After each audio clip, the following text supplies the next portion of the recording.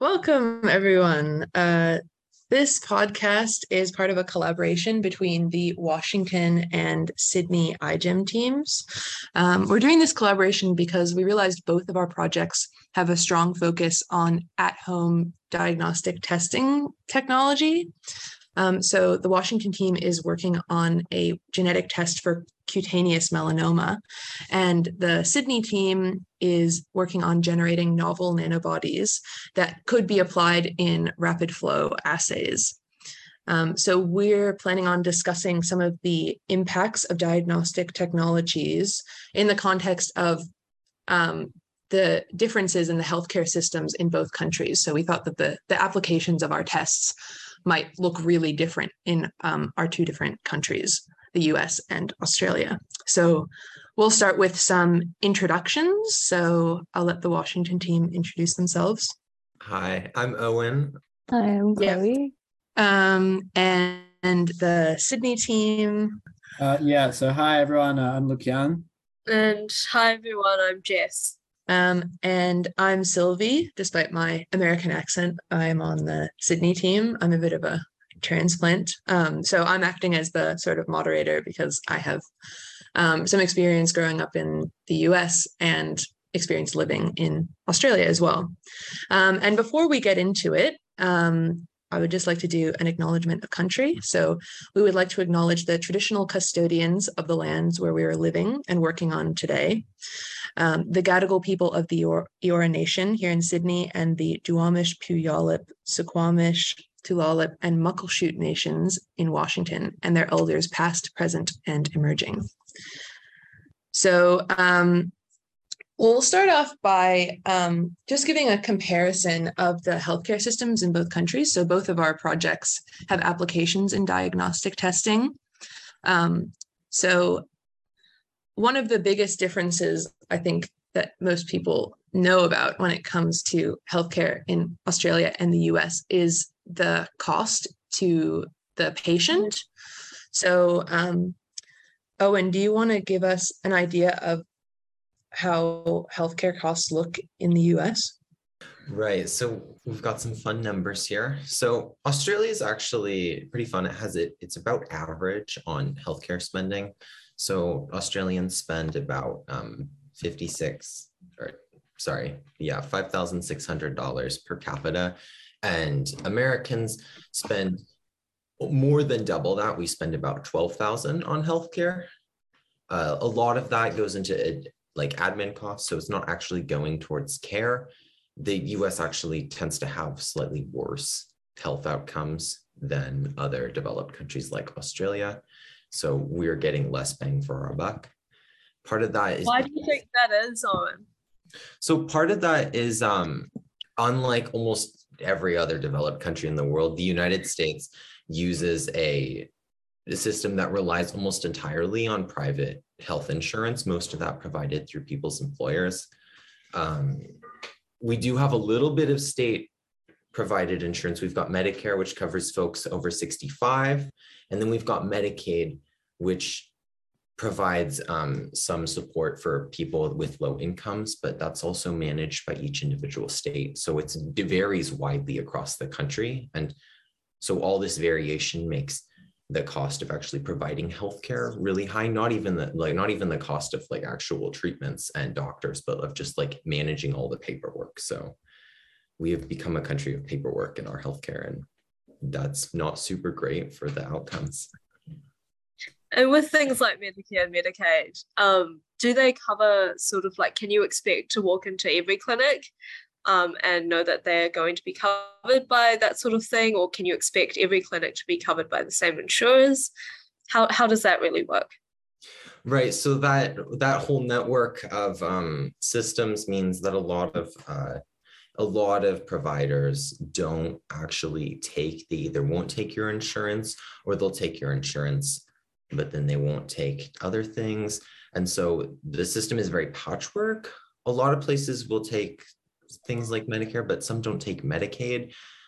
Since our project is focused on melanoma, it is good to know that Medicaid is actually taken only by about 16% of dermatology clinics in the US. And so a lot of that specialized care like dermatology you can't get coverage for. And both the coverages provided by the federal government don't cover stuff that's like called cosmetic surgery or anything. They're like, oh, you don't need that, then they're not going to pay for it. So there's a limited range to how much the system's even going to help you out, even if you have insurance that should cover your care.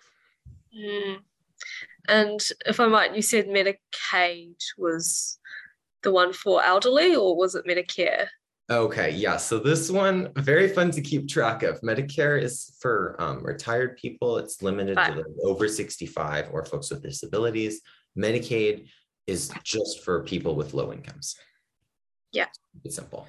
Yeah, which is slightly confusing because in Australia, our national like government health insurance is also called Medicare, but that's for everyone. So there's a bit of, I guess Medicare is just too good a word to Luke, to let one country have. Australia, Yeah. it's a bit different. So we have Medicare, which is a pretty good system, I would say. So but if you're an Australian citizen, a New Zealand citizen, or a permanent Australian resident, you're eligible for Medicare.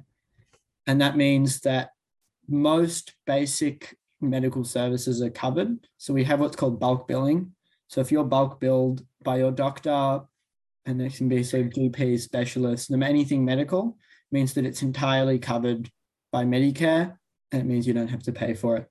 So generally, when you sort of arrange a doctor's visit, you can ask them if they will bulk bill or not, which gives people sort of the option to shop around and find places that will bulk bill.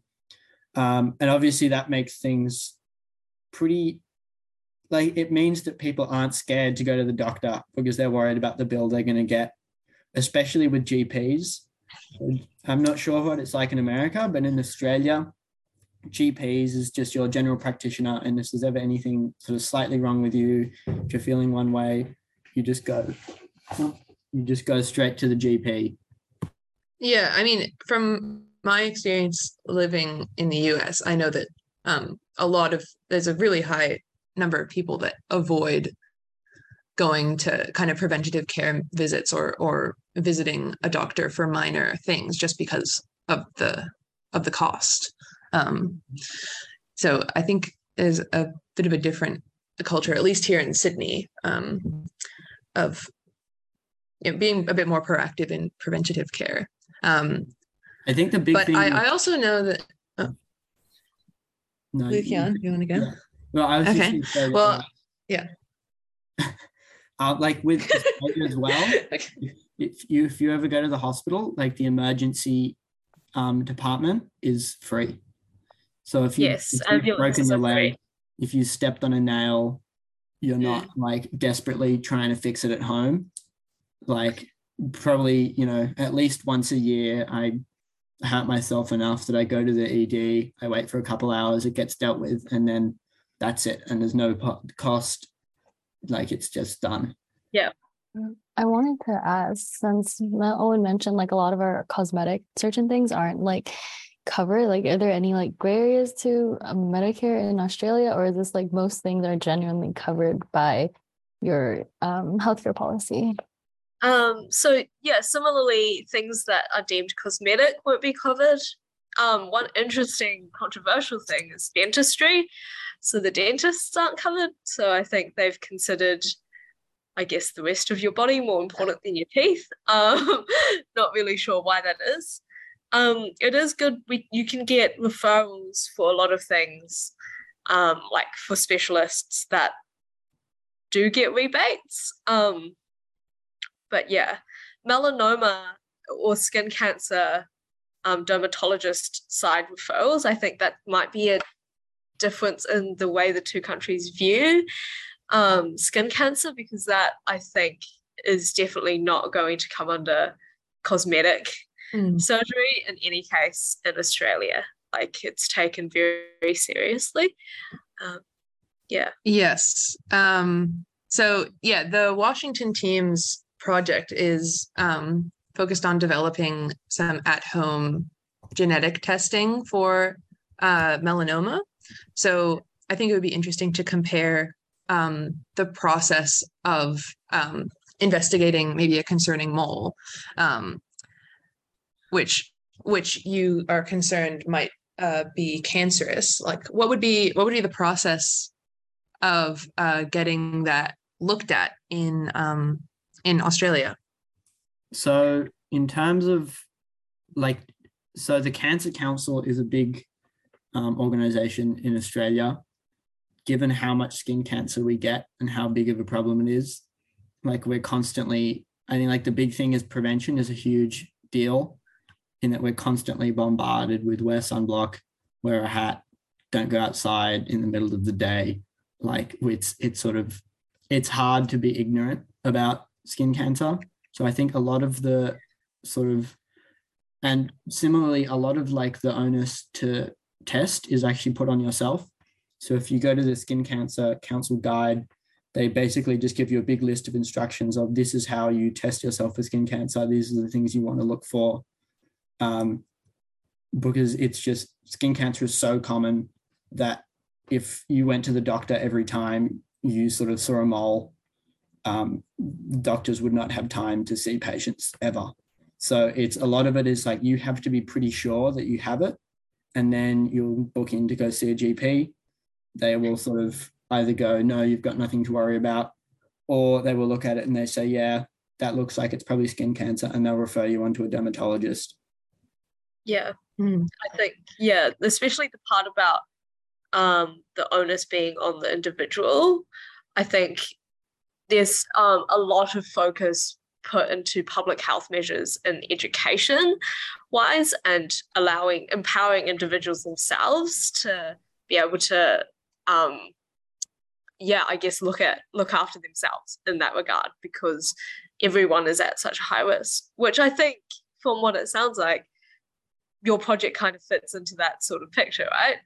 That's sort of the kind of thing that you want to do with your testing in the States.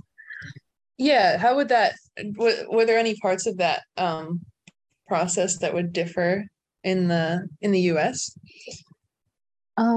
I would say that generally it's about the same type of process. I mean, like here we do go to like a general doctor if like you're concerned, and then they obviously will refer you to someone who, like a dermatologist or someone that could further check it out because they're not specialized. But I think that most of it is not as like a screening for melanoma, at least in the US, from my experience. And what I've heard is that it's not as prevalent. It's not as like pushed in order to like, oh, go check the moles or, really take care of yourself in that aspect to make sure you don't have any type of skin cancer. So I think at least with our project, trying to push that emphasis on getting tested and having more people just kind of self-aware of what the possibilities could be if they don't get certain moles checked out. And if you want to add on to that. I think just what you were saying about the individual like responsibility component in Australia is interesting, because America likes to be like, we're the country of individual responsibility, and that's how it goes. That's how it's going to keep going. I think that Australia, there's like this responsibility, it sounds like, put on the person to like, oh, you got to go check for melanoma. But there's also like a hand to like sort of guide you and be like, hey, so this is the signs for melanoma. Here's what you need to do. And there's a path forward. It's just on the person to just sort of follow the instructions and be generally careful. Whereas in the US, there's pretty much no public awareness about melanoma, and then that's paired with a healthcare system that's very different place by place. And the insurance nonsense we were talking about before has a fun contributor, because you're going to need to get a referral to get any coverage at all, and then sometimes you can't, even if you get a referral, get covered if they don't take whatever your coverage is, especially if that's going to be like Medicaid or something like that. You might just be out of luck. And so that whole process means that people have to invest a lot more time in getting diagnosed for melanoma, and also a lot more money, just because healthcare costs more here. And so together that really creates a disincentive for people to actually be like, I got a mole, let's do something about it. Because if doing something about it's going to take you like 12 hours to get it done, that's a real barrier to actually getting any treatment. I think a big thing in Australia is, even if like it did cost so much, even if it was 12-hour commitment, like people are aware of how dangerous it is and are sort of scared enough of skin cancer that they will like drop everything Yeah. to get tested. Because I know that I think it's 2/3 of Australians get skin cancer over their lifetimes. And I know that that also sort of differs a lot. So for example, I surf, and surfers are 6 times more likely to get skin cancer. I believe 90% of surfers get skin cancer over their life. So if you're someone Wow. who goes outside a lot, and if you have that risk, like if you see it, you're going to go deal with it immediately, because everyone, I think basically every Australian knows someone who's had melanoma, like been seriously ill from melanoma. Maybe the Washington team needs to head up the surfing community and reach out Yeah. to them. Fortunately, in Washington, if you want to go surfing, you got to wear a full body wetsuit. So you're not going to get Yeah. any sun Yes. at all. I think Maybe even, down even the with coast a of wetsuit, California. yeah. Oh yeah, in California, I think you do need a wetsuit too. Well, even with a wetsuit, I know that a lot of the like surfers I know, you look at sort of their arms and their legs and everything, and they're fine. And then you look at their hands and their face, and they've all had 20, 30 Mm. moles dug out. You can just see like scarring all over people's faces and hands, because those are the parts that aren't covered. Yeah, one really interesting thing with the Australian like skin cancer prevention thing that I noticed, because I did about a year of primary school in Australia, having done I grew up mostly in the US, but when I went to primary school, I think it was year 5, whenever you went outside, you had to wear a hat. Like it was mandatory. Like you had to wear like a really wide brim hat. And that was just not a thing in the US at all. Like I guess you could wear a hat, but like it wasn't this like overarching, very strict rule that you had to wear a hat at all times when you're outside. I think that was like, teachers walk a around very at big difference in the and, like, attitude. you get sent inside if you don't have your hat, because if you don't have your hat on, like you can get like detention for repeatedly not wearing your hat during lunchtime. Yes. And so there are all these little primary school kids wearing these giant like wide brim hats that you would just never see in the US. Lukian, so in a country where this preventative attitude really isn't present, like who do you think would most benefit from this at-home skin cancer testing? Like who's your target demographic? I think the short answer is pretty much everyone. Now it's not the people that need it as everyone, right? So definitely well-off folks have a lot more treatment for skin cancer, and mortality is a lot lower. The really unfortunate part of our system is that if you're uninsured or you are 2 times more likely to be diagnosed with melanoma late after it has progressed to the point where the mortality rate is a lot higher. So the hope would be that a rapid test that someone can take would really help folks where it's hard to gauge that risk of, well, is it worth spending all this time and money or not? And so that's really the hope would be for folks that are uninsured, or folks that's really hard to get to a dermatologist. And so rural parts of the country in particular, really, it might be helpful to have a rapid test. There was having access to dermatology is really important. And so if you can motivate people to go and like get access through a test, that can be really helpful. Like one really, really shocking statistic that I found is that there was a study that looked at counties in the US, and they found if you compared counties that had 1 dermatologist versus no dermatologists, in adding 1 dermatologist reduced mortality from melanoma by about 35%, which is a pretty big reduction. That's a lot. Just 1 dermatology clinic. So having that access really can actually change outcomes. Yeah, that point you made about like the risk calculation, that something that is like quite mind-blowing from the Australian perspective, that you have to kind of sit there and actually assess how bad it is, and to see if you actually want to go and expend the exorbitant amounts of money, I guess. But yeah, and what you said about the rural side of things, I think that is probably where Australia's like our hole in our safety net, I guess, because like I looked into this a little bit, and 92% of dermatologists in Australia work in metropolitan areas, and people in the more rural and remote areas have higher rates of skin cancer. But not only that, they're also more likely to be farmers and outdoor workers who are exposed to more UV radiation than those living in the city. So I think definitely if we were to talk about your test being applied in the Australian context, I think if your test could be something that could be mailed out to people in that sort of remote area where you would have to travel really far to go see a dermatologist, that would also actually be really helpful, even in the Australian context where awareness is already so high. Yeah, I think as well, like the US does have rural areas, but Australia has like huge parts of the country are just completely inaccessible. So the few people, the 5% of the population that's scattered across, or less, I think like less than 5% of the population that's scattered across the middle bit is so far spread out, so much more than you would see in the US. So yeah, Australia does have a big, probably more of a problem getting like that kind of preventative care, specialist care to people in really remote areas. Like even in those areas you were talking about, like the difference one dermatology clinic makes, like you really wouldn't be able to expect a dermatology clinic in every single one of those towns.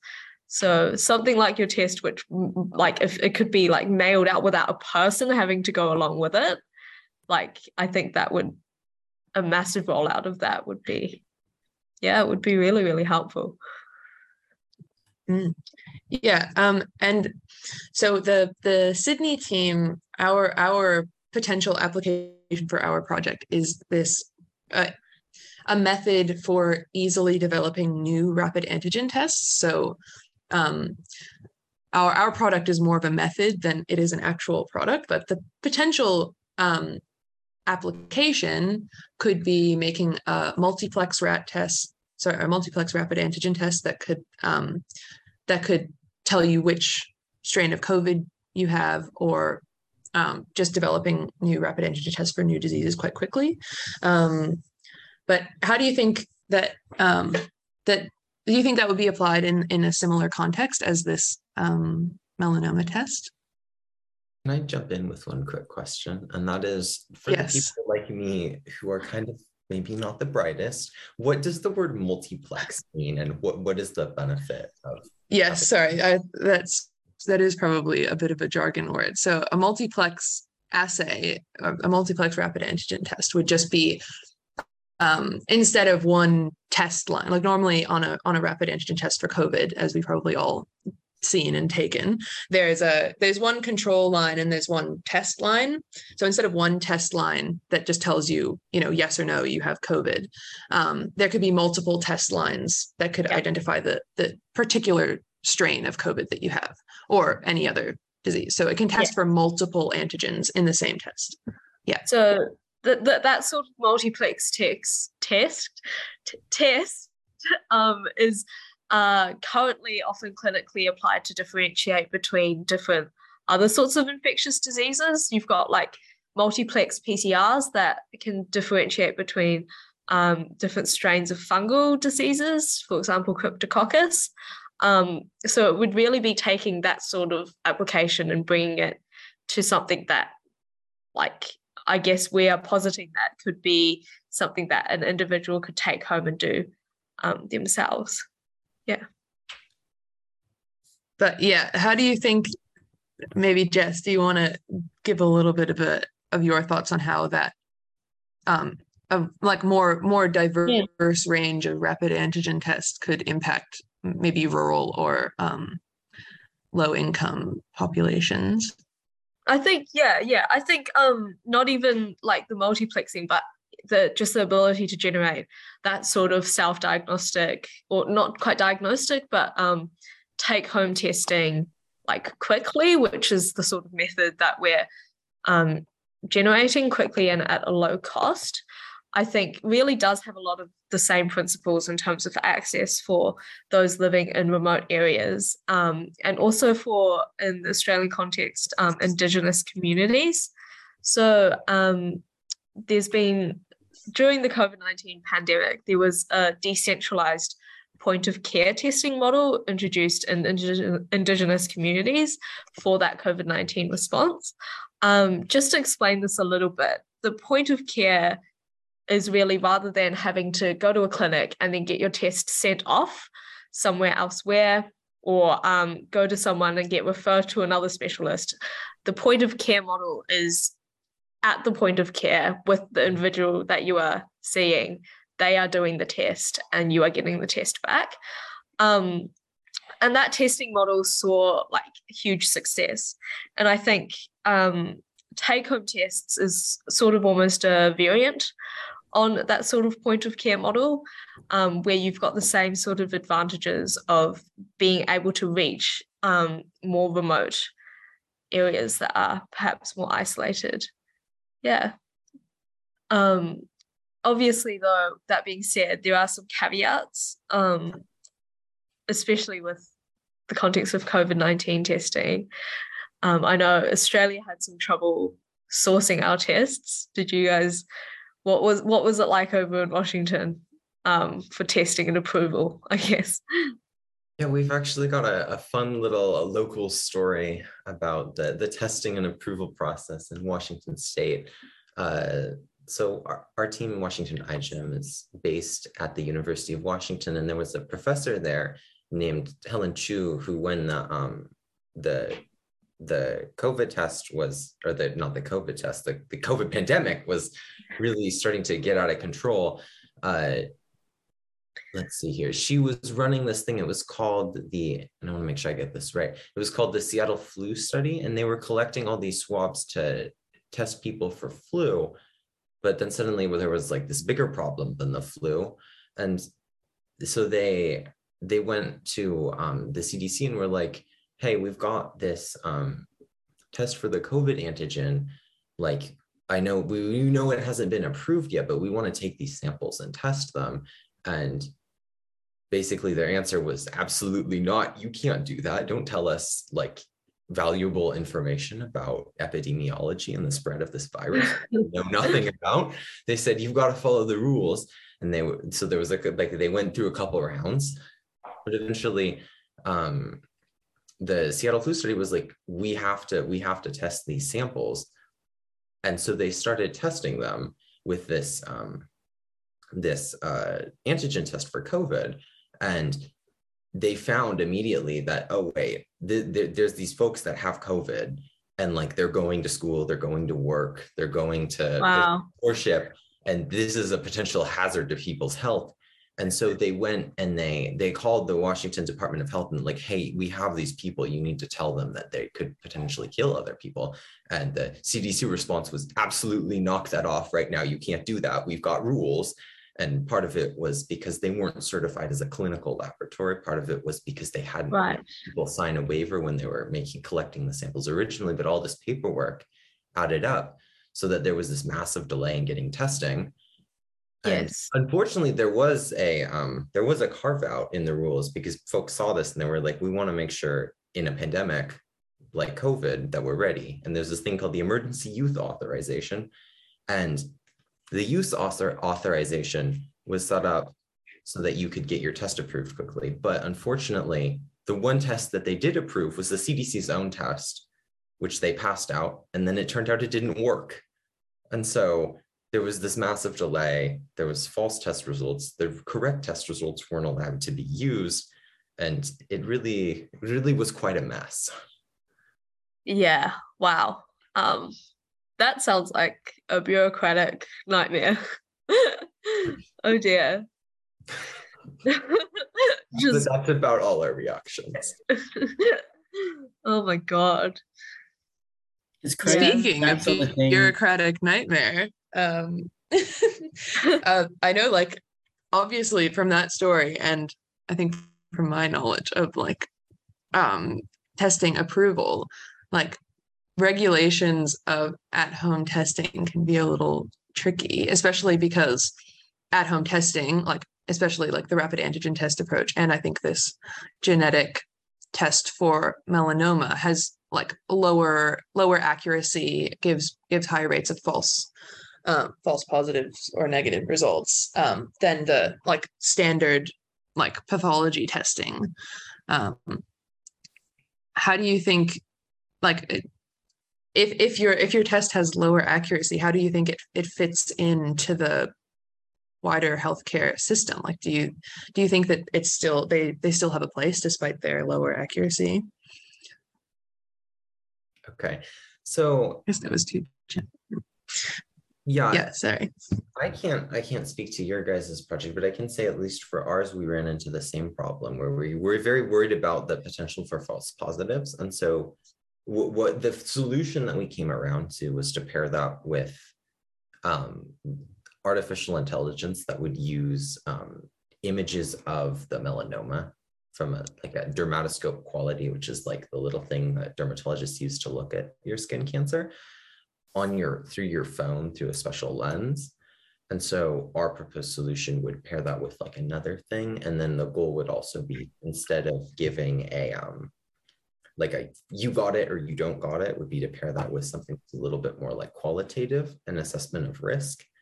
And that sounds like something that your multiplexing test sounds like that would be good at that.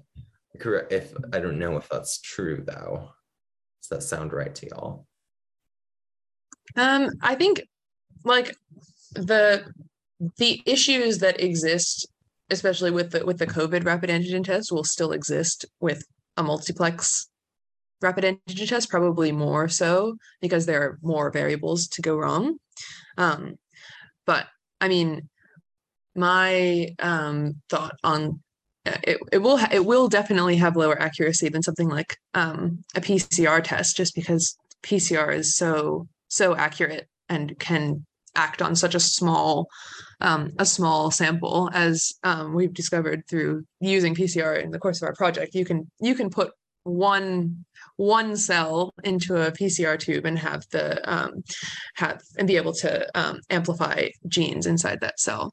So yeah, I don't think any kind of antigen test will ever be as accurate as that, but the rapid antigen testing still really does have a place, especially in the pandemic, but could have could hold a similar place for other diseases, where getting a pretty good idea of whether or not you have this infection is still really useful, even if it's not 100% accurate.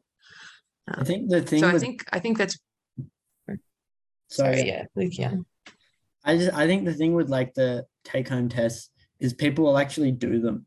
It's so much better than nothing, because a lot of the time, even in Australia where like we have Medicare and things are free, people are just lazy and they're in denial and they don't want to go and get tested for things when they're sick. True. Like, so true. I think even me, like personally, I can remember times where I probably should have gone to a doctor and I went, nah, it's fine. Just because like there's so much you have to sit through and then you have to wait and it's stressful, and it's better to just like, pretend it's not there. But with a rapid test, which you already have at home, you almost don't have an excuse. Yeah. But it takes away that just that little barrier. And then once even if there's a sort of high rate of false positives or negatives, for the people who get a correct result or even a false positive, it'll sort of inspire you to go and make the next step, because it sort of brings it from something that you think is in your head to like, oh, okay, this could actually be quite serious. Yeah. And just to add on to that, like you said, it's better than like nothing. It's better than not going. Like in Indigenous communities in Australia, which is like their communities that are lagging behind in terms of health and in terms of life expectancy. A huge barrier to access is the cultural awareness of the actual service that is provided. So a lot of times the services that are provided may not align with cultural values, or they may be provided with a doctor that has no understanding of the cultural background. So take-home testing, I think, there is a downside to having such medical information be put into your hands and for you to be carrying that out, because it increases the margin of error. But at the same time, if you're looking at a community that is unlikely to be going to the doctor as frequently, giving them a test that they can perform themselves, that, you know, where they feel like they have control and the outcome is, you know, in their hands without needing to interact with someone that might be judgmental or might not have the right sort of awareness of situations, would be really beneficial. So yeah. So, I mean, we've talked a lot about the positives of our projects. Obviously, I think we all like to think that we're doing something that is beneficial. But I mean, certainly there are limitations. We talked about the kind of lower accuracy than the standard pathology screening, but what do you think some other limitations of this style of at-home testing is? Yeah, so I would say that one of the big things, at least for our test, is that there's still a not insignificant, there's still potentially a not insignificant cost barrier for ours. Your project, in making them both cheaper and quicker, helps address that for sure. But at least for ours, there's still always the potential that the actual cost of the test could prove to be a barrier too. Fortunately, that's a manageable problem that you can work to reduce. There's also the danger.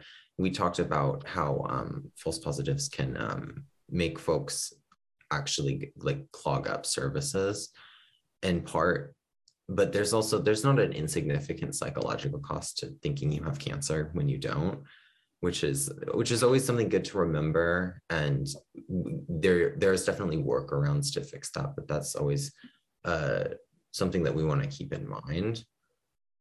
Yeah, I think for cancer screening, that's definitely something that you have to think about. I guess I didn't think about that as much with our test, because I guess although COVID can be like pretty impactful in your life, it's for most people it's not as serious as something like skin cancer. So it doesn't have as much of a false positive doesn't have as much of a psychological effect. And same thing for most infectious diseases that we would be testing for.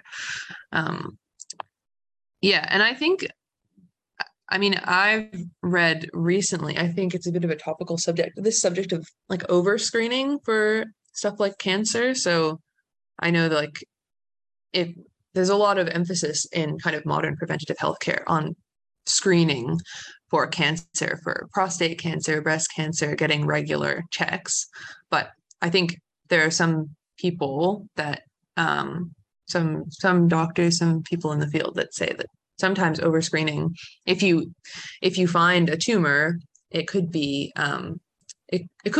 it could end up being a tumor that, if it wasn't causing any symptoms, which I guess it wouldn't if it was caught in just a regular screen, it could be that the treatment for that tumor, which could involve like chemotherapy, radiation, things that a lot of cancer treatments are really negatively impactful on your kind of overall health. Like if that tumor wasn't causing any symptoms, it's potential that the treatment for that tumor is actually gives you a worse health outcome than just letting the tumor be. So I think that's maybe another thing to think about with kind of anytime you're making cancer testing really widely accessible. It could be people that are testing, like maybe over testing moles, but I don't know. I think that's a difficult subject. Yeah. On that note, there's also at least in the US, where we have our unique system of incentives that focuses on making paperwork and charging extra for everything. Our setup partially incentivizes doctors, right, to biopsy and test for cancers even when it's likely that there isn't going to be a cancer. part of that, right, is because like big private equity companies have been buying up healthcare providers. A lot of like public healthcare providers have been closing. And then within that, there's even more pressure on like private dermatology practices to spend more money. And so even if doctors aren't like malevolently, I'm going to test someone for a cancer they don't have so I can like go out to a fancy dinner, there's still that unconscious incentive to be like in the back of their mind, like I need to make more money, and so I'm gonna be a little bit more cautious in testing folks. And so there's always that danger of the test. Fortunately, I think that we can also structure our tests and use the really cool technologies that both our teams are looking at to address that problem too. If we use things like rapid tests to help people gauge their risk, we could also reduce unnecessary treatments too with lower cost tests. Like one of the things that our project was looking at is there's about 60% of dermatologists, which is a really high number, say that they will biopsy patients for stuff that they know isn't a melanoma. And part of that obviously isn't evil. That's like trying to give patients peace of mind or helping them deal with stuff that's cosmetic. But part of that is also probably that unconscious incentive to spend more. And so if you can take a test in between and say, oh no, this mold is fine for maybe $5, then you don't have to spend $100 getting it removed. Just a really big benefit of both our technologies. Yeah, absolutely. And like, I think this really speaks to that wider IGM like idea of human practices, is knowing that we have this world where we can't control how our technology and what we're creating will be implemented, and having to consider that these scenarios where, you know, you could have all of the people like buying up the tests, or like how it can deal with or maybe mitigate what we can't control. So yeah, it really is like we've talked so much today about things that we really can't do anything about. You know, we can't do anything about, like, our little tests aren't going to solve the broader issues that we've talked about. We can only consider how they would be applied in their contexts.